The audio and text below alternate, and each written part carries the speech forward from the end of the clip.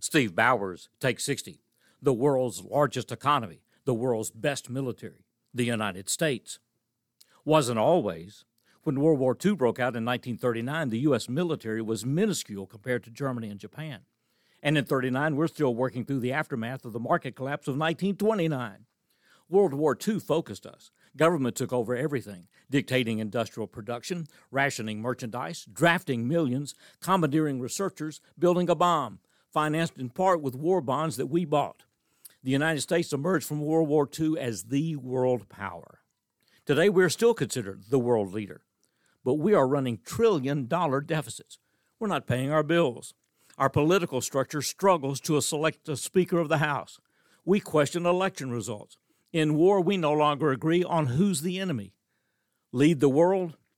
We've got serious work to do on ourselves. Steve Bowers, Take 60.